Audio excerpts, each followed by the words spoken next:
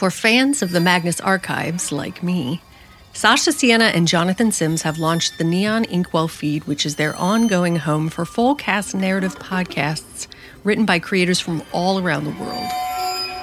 Not only does Neon Inkwell have weekly episode drops, they will be premiering an entirely new show every 6 to 9 weeks. So if you are forever looking for new horror, mystery, fantasy, or sci-fi stories, like me, then subscribe to Neon Inkwell now. Find Neon Inkwell wherever you get your podcasts or visit rustyquill.com for more information.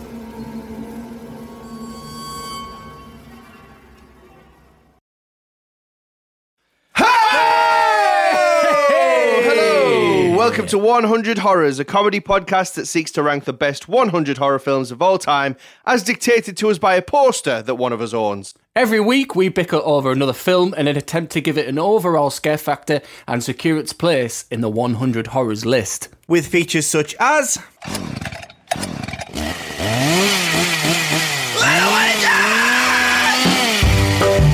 at least I won't die like that. And... What would you say to them at the funeral? We take a light-hearted approach to horror cinema so that it can be enjoyed by even the most squeamish of listeners. So whether you're the person who's never seen a horror film in their life or the person who has a tattoo of Leatherface on the right arse cheek, there's something to be enjoyed in every episode of 100 Horrors.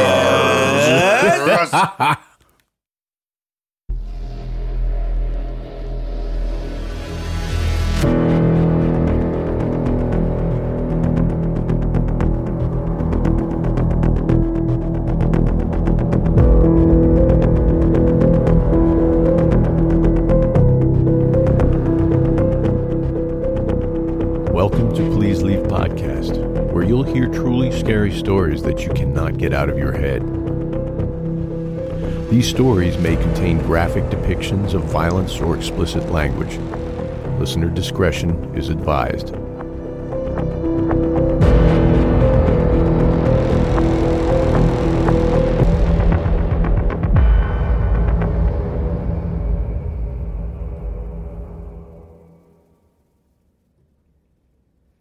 Does everyone who came of age around 9/11 still go to the airport at least 2 hours early?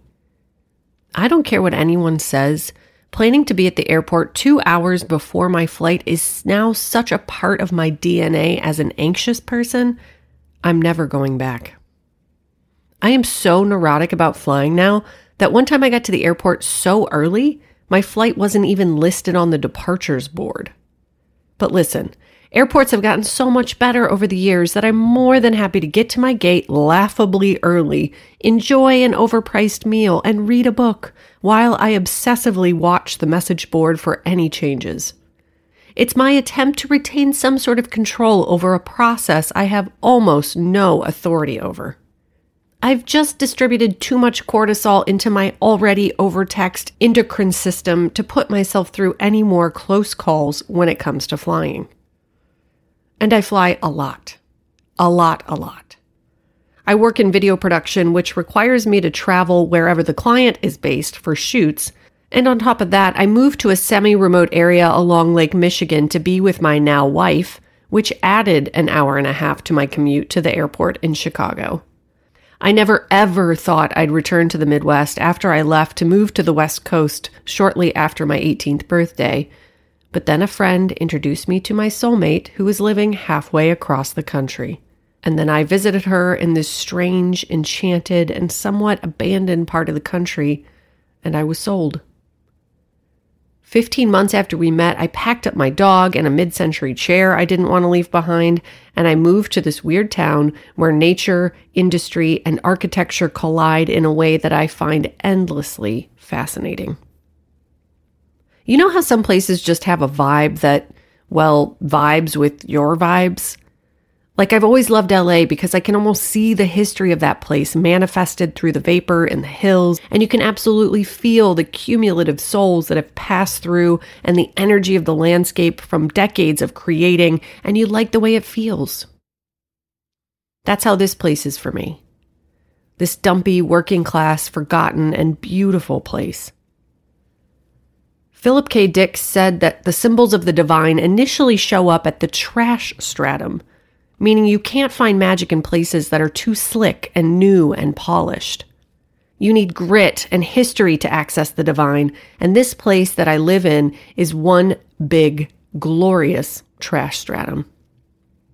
The other thing I like about the place that I live in is that it's right next to the infamous Gary, Indiana, which anyone who isn't from Indiana will immediately start singing to you when you tell them that's where you're from, regardless of your proximity to the small city.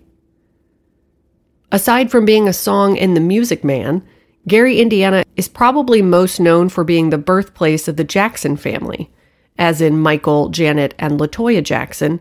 But for those of us who grew up in the 80s and 90s, it also has a reputation for being the murder capital of the United States for several years running. I'm not sure how accurate that statistic is, having originated in a pre-internet world, but Gary has become a sort of a place of legend as a result. Gary was founded by the steel industry, and like all other cities that relied specifically on one industry to prosper, as that industry declined between the 70s and 90s, so did the city.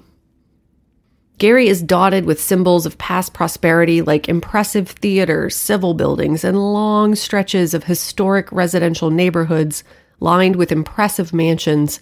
But more and more historic structures have been demolished as the price to maintain them outweighs the revenue generated by their use. And so more and more, Gary is an unsettling sweep of abandoned families and blight. And then here I come.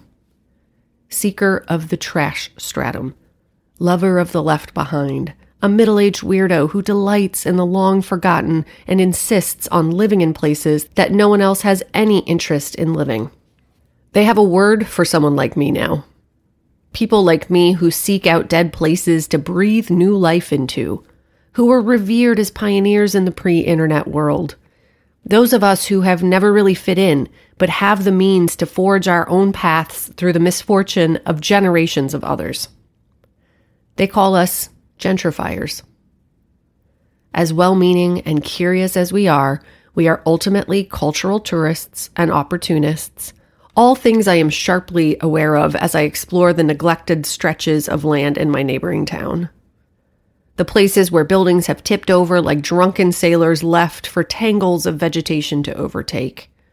And so I've limited my exploration of Gary over the years, and while I'm always tempted to take a drive to marvel at the crumbling relics of the once booming city, I restrict my visits these days because, well, it just feels kind of gross.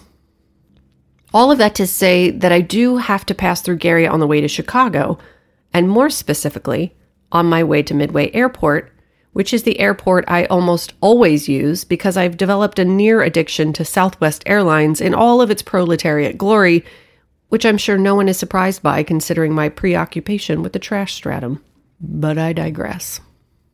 Usually my map app shuttles me past Gary from Interstate 94, which is so far from the beauty and decay that I only know I'm in the vicinity because I can see the eerie plumes of fire shooting from the few remaining steel mills on the horizon.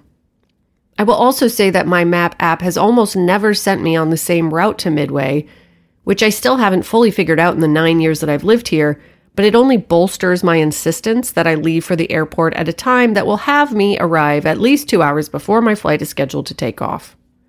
And one thing my map app loves to do is send me straight through Gary, Indiana. There are a couple of old highways that pass straight through Gary that were the main route from Chicago to the region where I live before the Skyway and other interstates were conceived of and erected in an attempt to make commuting more convenient and efficient. They also succeeded in isolating struggling communities even further from resources, which expedited the decline of those neighborhoods.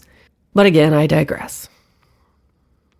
So today I had to get up at the ungodly hour of 5 a.m. to quickly get ready and leave my house by 5:30 to ensure that I had enough time to make the hour-and-a-half trip to the airport, which would put me there by 7 a.m., a comfortable 2 hours before my 9 a.m. flight was scheduled to take off.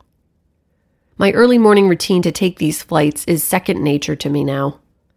I essentially get dressed by the light of my phone flashlight and then attempt to sneak myself, my overpacked backpack, and my awkward roller bag out of the house and down the stairs without waking my wife, but you can imagine how successful I am at maneuvering all of those things without banging into any walls or my own shins. Then I queue up a podcast that will cover the full hour-and-a-half commute and head out into the perfect stillness of early morning on the road. As much as I absolutely loathe getting up that early, I really do love having the world to myself in the warmth of my car with a cup of coffee and a podcast and my belly doing the jumps that my belly does when it's anxious about getting to the airport on time. I reassure my belly that we've got more than enough time to make it, even if we do encounter an accident or unexpected construction, and then we head out of our oasis in the woods along Lake Michigan and toward the big, beautiful city on the other side. Every time my map app sends me through Gary, I get the same mixture of fear and excitement, and today was no exception. It's wild how blindly I trust the information pinging from my phone up to space and then back into my lap, but when the app said to continue on Highway 12 and then onto 20 and then take a new turn onto some street that inevitably leads right into the heart of Gary, I obliged with the devotion of an apostle following their Christ. My heart leapt a little as I entered a residential street and passed two spectacular mansions sandwiched by a block and a half of completely derelict buildings in either direction. How is that possible? Who lives there? What are the lives of these people like? My brain whirred in my head and my curiosity was so intense it's all I can do to not quit my job and become a deranged anthropologist of the neighborhood. I don't need to catalog the lives of these people. I just need to know. How did they get here? What do they do? What do they need? Is it better to repair this town or just leave it to ebb and flow outside of the protective screen of functioning capitalism? My romantic side votes for the latter, but I've never had to live in a place like this. I grew up fairly poor, but I had access to ways out. I've never been restricted to one town and have never experienced living in an area so deprived of resources it would act as a black hole, pulling me ever backward into the void of unremembered places. I don't know what that feels like, and so I pass through with all of my curiosity and whimsy, warm and on my way to an exciting city where I will make money off of my creative mind and then return home to my wife and our cabin and our dogs and our dreams. The distribution of karma and blessings in this world will never make sense to me. I made my way down several more blocks of streets that were checkered with every type of house in every stage of repair and disrepair, and just before my app told me I was going to turn to head back to the interstate, something caught my eye. I was at a turn in the road where the houses had dwindled to meet a massive patch of land that I assumed had once been a continuation of the neighborhood, but was now an endless empty lot that stretched out and under the interstate that I could see off in the distance. Right before I reached the lot, there was a 3-story brick mansion to my left with a lovely manicured lot that seemed to contradict the dry and yellowing lawn of the disregarded house next door. As I passed the handsome brick house, I noticed a young boy standing in the open doorway, staring out at the street with an innocuous look on his face. He was disheveled and dressed in clothes that looked like all of the clothes you see in the windows of Old Navy or the racks of TJ Maxx. I locked eyes with the boy and offered him a small smile, and then I screamed at what happened next. From the darkness of the house behind the boy, 2 long arms emerged, wrapped around his tiny waist and pulled him straight back so hard and so fast that his arms and legs extended out as he clawed in the air in front of him, and his mouth made a small O shape as if he were about to mew like a kitten. As soon as he was out of sight, the front door slammed shut and he was gone. Holy shit, I breathed out loud as I quickly pulled over to collect myself. Shit, shit, shit, I said slightly louder and forced myself to take a few deep breaths. I hooked my arm over the back of my seat and used the leverage to turn back to study the house that was now about 20 feet behind me. The house sat perfectly still and seemingly untouched, and I strained to listen for any sounds of a struggle, but couldn't hear anything, even when I rolled down the window and let an icy blast of late winter air into the warm confines of my car. I rolled the window back up and stared straight ahead into the empty lot, contemplating what to do. I was suddenly acutely aware of my age and my skin color, and the delicate balance between being a concerned citizen and a full-blown Karen. On the one hand, I had just witnessed a very young and slightly messy-looking boy being snatched into a very beautiful home in the middle of a very tenuous town. But on the other hand, it was none of my fucking business. I was also the one who listened to true crime podcasts like it was my job and judged the people who saw something but failed to say something, resulting in the death or dismemberment of an innocent life. Shit!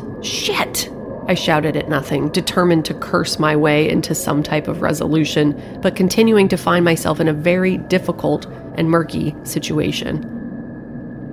I glanced at the time on my phone, also still very aware of my impending flight and the shoot the next day, and then craned around again to study the house, but there was still no sign of movement of any kind.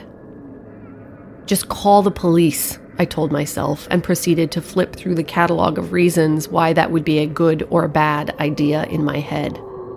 On the one hand, I could save a young boy's life.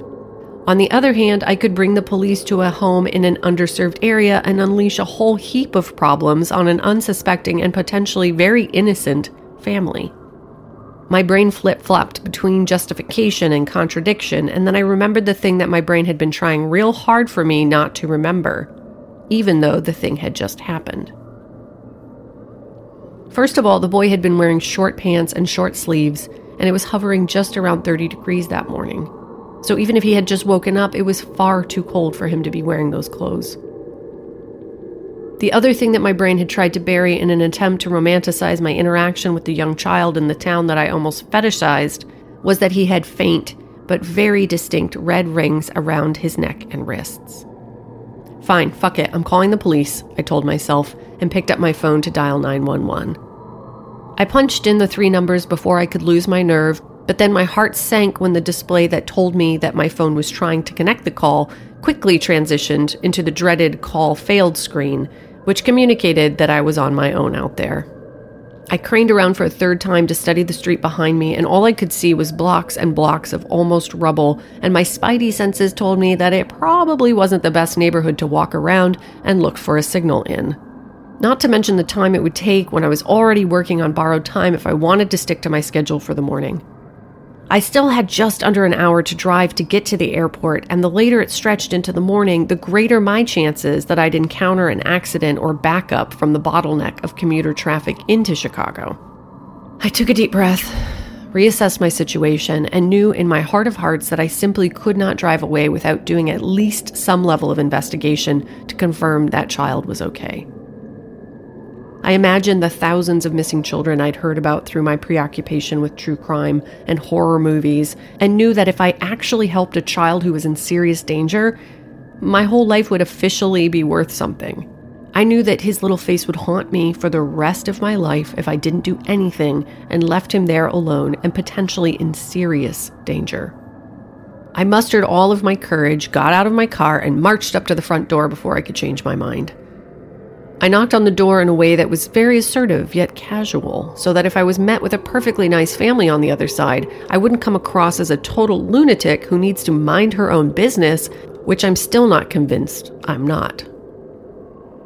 I waited for several seconds and didn't hear any signs of life inside or the telltale sounds of footsteps approaching the door. I knocked again with a little more intensity, but once again I was enveloped in the boundless quiet of a late winter morning in the industrial Midwest. I could hear the interstate off in the distance, but was otherwise surrounded by nothing but the buzzing of various wires and the soft hum of the wind in my ears. I turned my back to the house to study the neighborhood and confirmed that there was no inhabited homes nearby that might let me use their phone or could reassure me that it was a harmless family that lived in the home and I should move along and mind my own fucking business next time. I would have been thrilled to be called a Karen at that point if it meant that I could know for sure that that kid was okay. I decided to take one lap around the perimeter of the house, and if I still didn't see or hear anything, I'd go on my way and call the police to do a wellness check once I had service again. I wrapped my arms around my midsection to protect it from the cold that was starting to seep in and surveyed the house through the tears that were also welling up from the cold air whipping across the abandoned lot next door. I did a slow lap around the majestic building, noting the intricate ornamentation around the doors and windows and the extra attention to detail that was paid to the construction of the house that has been completely abandoned in modern construction. My father was a builder growing up, and I can't help but hear his voice declaring how they just don't make them like they used to. I tried to walk with the authority of someone who was circling a stranger's house for official reasons, and not simply casing the joint to rob it, while being painfully aware that my yoga pants and Madewell coat painted a clear picture that I had no business trespassing on this lawn at 6:30 in the morning. I had almost completed my mission when I heard it. The sound was so clear, it almost seemed like it was coming from inside my own body, and it triggered an instinct inside of me that sent my feet immediately into motion to run inside and save that child. I was instantly aware that there is a potent and maternal impulse that must live inside all women, because as the scream ripped through the walls of that great brick mansion and pierced my soul, all of my cells came together to propel me forward and toward the sound of the child that desperately needed my help. Without thinking, I almost catapulted myself onto the porch, grasped the oversized doorknob, turned and pushed my way through the enormous oak door. The sensation of entering the home was similar to passing through a portal, as the hum of the wind was instantly snuffed out on the other side of the thick brick walls, and the air turned still and wood-scented from the ornate oiled staircase that appeared before me. The house was empty but warm, and the windows had been placed in such a way that the rooms were remarkably bright despite the still dim light outside. I closed the door behind me to keep the warmth in, like every good Midwesterner is trained to do from a young age, and then stood in the still, thick silence of the house to listen for the boy. After a couple of seconds, I heard him again, screaming with the intensity of someone in extreme pain, and the scream was coming from the back of the house. Once again, the sound of the boy's anguish ignited a primal need for me to protect, and I launched myself past the grand staircase and through a series of rooms that I assumed were a dining room, a library of some sort, followed by a large living area with a fireplace that consumed nearly a third of the back wall. I paused again to listen and heard the sounds of someone laughing, which conjured images of the boy's captors delighting in the pain that they were inflicting on him, so I headed in that direction with even more urgency. As I got closer to the sound, it dawned on me that I was completely unarmed and unprepared to defend myself or the boy once I found whoever was holding him captive. But I was driven by an unexplainable confidence in my own ability to figure it out one way or another, and so I continued on. There were 2 doors on either side of the fireplace, and instinct told me that the door to the right likely led to the kitchen, and it would make more sense to head to the left, and into what I assumed would be bedrooms, and so I chose the door on the left. Sure enough, I entered a short hallway on the other side of the door and paused for a third time to listen for the sound, convinced that it had been coming from one of the rooms extending off from that hall. After just a moment, I heard the laughing again from inside of the room at the furthest end of the hall, so I took a deep breath and strode toward the door, ready as I could possibly be to confront whatever was on the other side and bring the boy to safety. Without thinking too much, I turned the handle to the door and burst through, taking a sort of stance that I imagined would look intimidating to whoever I encountered, but instead I spilled into yet another empty room. A small prick of panic appeared in my belly, and I was thrown completely off balance because I had been totally sure that I had heard the laughing just inside of that room. The sound had been right on the other side of the door, so close I could visualize the person's open mouth as the noises traveled through the space between the door and the floor. There were 2 more doors inside of that room, and again I assumed that the smaller one would be the closet, and the larger one would lead to a bathroom or maybe a set of stairs that would lead to the second floor. I decided to check the smaller door because it dawned on me that maybe they had slid into the closet to hide right before I'd opened the door, but when I opened it, it revealed yet another hallway. This one was more narrow than the previous one, and it was just a long hallway with solid walls and no more doors to try along the way. I crossed the room to try the other door, and it did indeed lead to a small bathroom, and so I went back to look down the hallway to assess my options. I wondered if this hall led to what would have been the servants' quarters, and decided it made the most sense that the boy would have been brought back there, knowing that there were probably lots of secret doors and spaces built in to conceal the servants as they completed their duties undetected, and that those chambers would be ideal for hiding a small boy. I entered the hallway and was immediately struck by how dark it was compared to the rest of the house. The hall stretched on for much farther than I thought it would when I decided to explore the next wing of the house, and it finally emptied into a medium-sized foyer with one door on each of the 5 walls that came together to make up the space.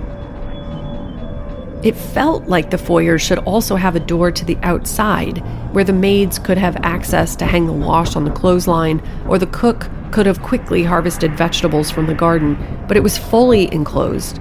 And so I took a moment to check in with my gut to decide what to do next. As my eyes moved between the 5 doors, I was struck with a cold clarity. And suddenly my decision to enter this home to search for some strange boy wasn't just foolish, it was terrifically dangerous, not to mention totally illegal. I was suddenly aware of how I must look as I barged through this unfamiliar home in search of a child that may or may not be in danger. I had definitely heard screaming somewhere inside of the house, but all of a sudden I remembered the sounds that emerged from my nephew's gaming system as they battle creatures from the underworld, and how some of the screams that the computer generates were more nightmarish than anything that could be produced in the natural world.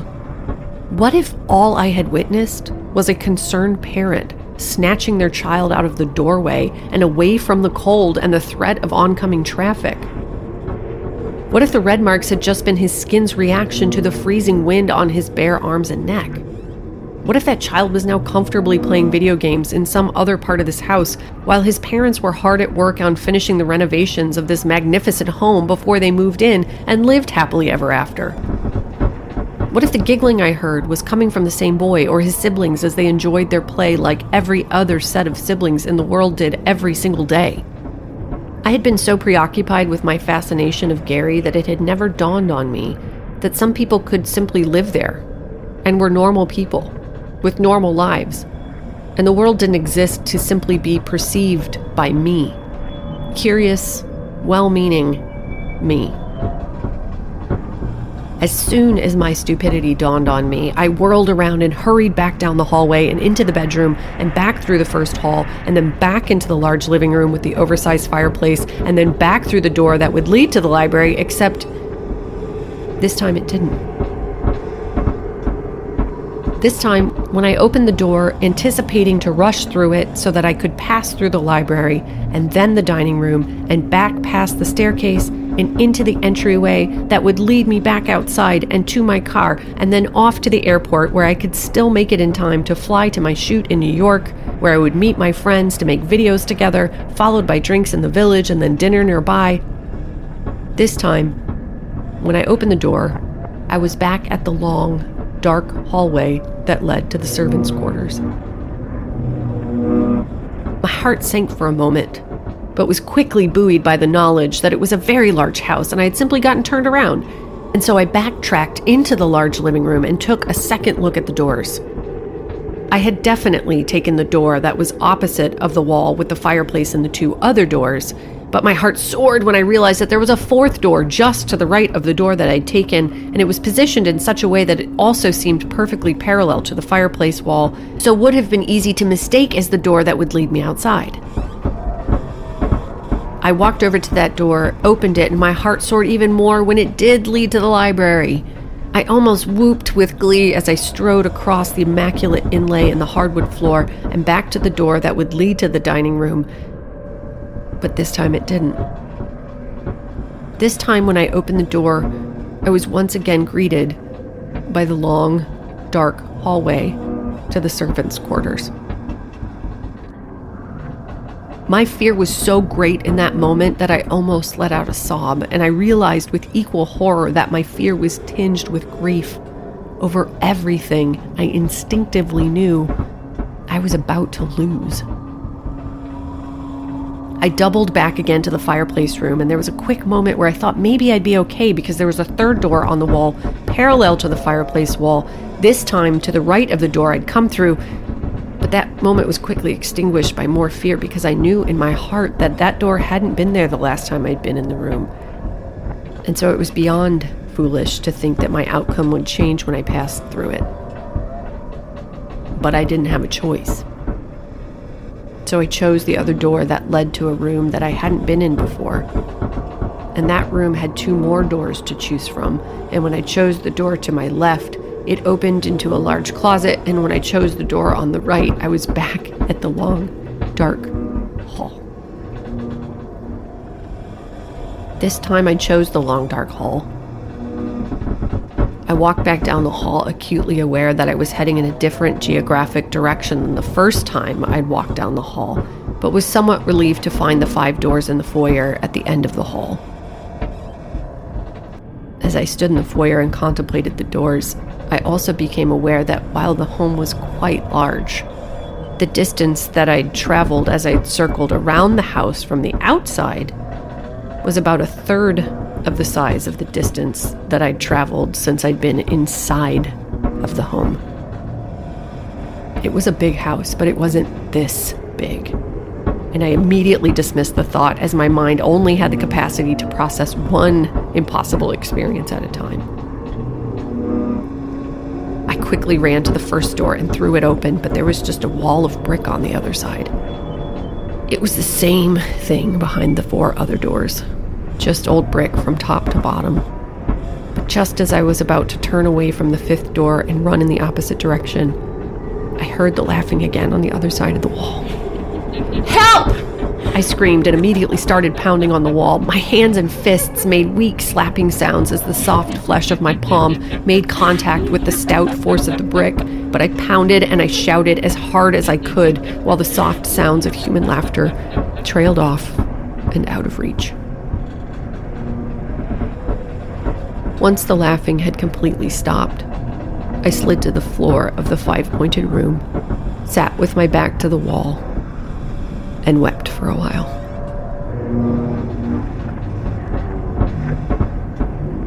I've been here for 21 days now.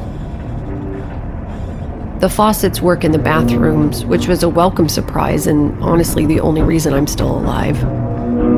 Oh, and yes, I tried to break the windows. I did that the second I knew I probably wasn't getting out of here. I pounded so hard I almost broke my hand and stopped myself just before I made that potentially fatal mistake. It was also the moment that I realized that I have to be extremely careful in here because something that started as a simple bone break could very easily escalate into a deadly infection if I'm not careful. I can see out of the windows perfectly, so I know that time has passed, and I keep a near constant lookout for any sign of people, but so far I've only seen one, and he was a delivery driver who was clearly lost. But at least I saw him, and seeing a human face really made my day, I'm sad to say. Some days I find new rooms, but most days it's just more of the same. I'm here, I'm warm, I'm wandering. I went to the 2nd and 3rd floors on the afternoon of the first day, but they are both an exact copy of the first floor, and so I hadn't gone up there much until 3 days ago. It's one thing to be wandering in circles on this level. It's a whole other level of derangement to experience this on the 2nd and 3rd floors, where interacting with the space becomes too disorienting to hang on to reality, and I have to flee back to the space where I can continue to pretend I'm okay. Then 3 days ago, I hadn't found a new room in a couple of days, so I wandered back upstairs out of sheer boredom, and that's when I saw it. Like I said before, the 2nd and 3rd floors are exact replicas of the 1st floor, with one tiny exception. I was trying the doors in the fireplace room on the 3rd floor, and I'd reached one of my moments where I became so overwhelmed and exhausted that I had to lay down for a while. Sometimes I lay down for 5 minutes, sometimes I stay there for the rest of the day, and on that day I laid flat on my back in the middle of the floor and I nodded off for a while. I'm not exactly sure how long I was asleep, but when I woke up it was early afternoon, right around the time that sunlight seems to shoot directly through the windows like perpendicular laser beams determined to make watching television impossible. I woke up and was looking toward the ceiling, and one of those laser beams was shooting straight through something near the top of the room, about 5 feet above one of the tall windows. I jump straight up to study it and realize that there is some sort of ventilation grate about 13 feet from the ground in that room. I'm assuming it was installed in the attic on the original home, and that there's some kind of glitch in whatever simulation I'm trapped in that is exposing it in the exact place that it's in real life. It's a very long shot, but I think that maybe if I can reach that grate and remove it, I could stick my arm out and signal for help. My main challenge is that there isn't a stick of furniture in this place, not one single thing that I could move or remove to boost me up there, but I think I have a plan. There is a picture rail along that wall, and I can reach it if I stretch. If you don't know, picture rails are essentially a 1/4-inch molding that runs the length of the wall that they used to use to hang art from with a hook and a wire so that they didn't have to put nails into the plaster walls and destroy them. What I need to do is use the picture rail to hoist my upper body up enough that I can then swing my leg around, somehow get a toe hold on the rail, and then push myself up to grab onto the top of the window and then climb on top of the inch-wide window frame and stand on it while I remove the grate to be able to stick my arm through it and wave at someone passing by. And then hope to God that they see me. Even if the house allows my arm to be seen, which I'm not sure that it will still be a long shot that someone passing by will look over at that exact moment, see my arm, and register that it's a cry for help. But I have to try. I'm not currently strong enough to pull myself up on the 1/4-inch ledge using just my fingertips, but I'm practicing. All day, every day, I'm practicing until I physically have to stop because I'm risking exhaustion or injuring myself. I'm slowly getting better and stronger, and every day I can pull my body up a couple of inches further. But I'm also getting weaker and more hungry. I don't let myself think about the moment when the hunger will eventually prevail over my ability to climb, but I know it's not far off. Still, I have to try. And I can hear the families. I realize now that there are remnants of lives here. Snapshots of moments of decades of souls inhabiting this place, raising families, loving each other, hurting each other, responding to the world around them. It's all here. It taunts me, and it comforts me, and mostly it reminds me of how close I am, but also how far. It's excruciating. This simulation of existing, this place where I'm technically alive, but also not at all living. I wander with no way out. I live, but I starve. I am warm, but there is no warmth. And worst of all, I hope. God damn, this barbaric, but ever-present hope.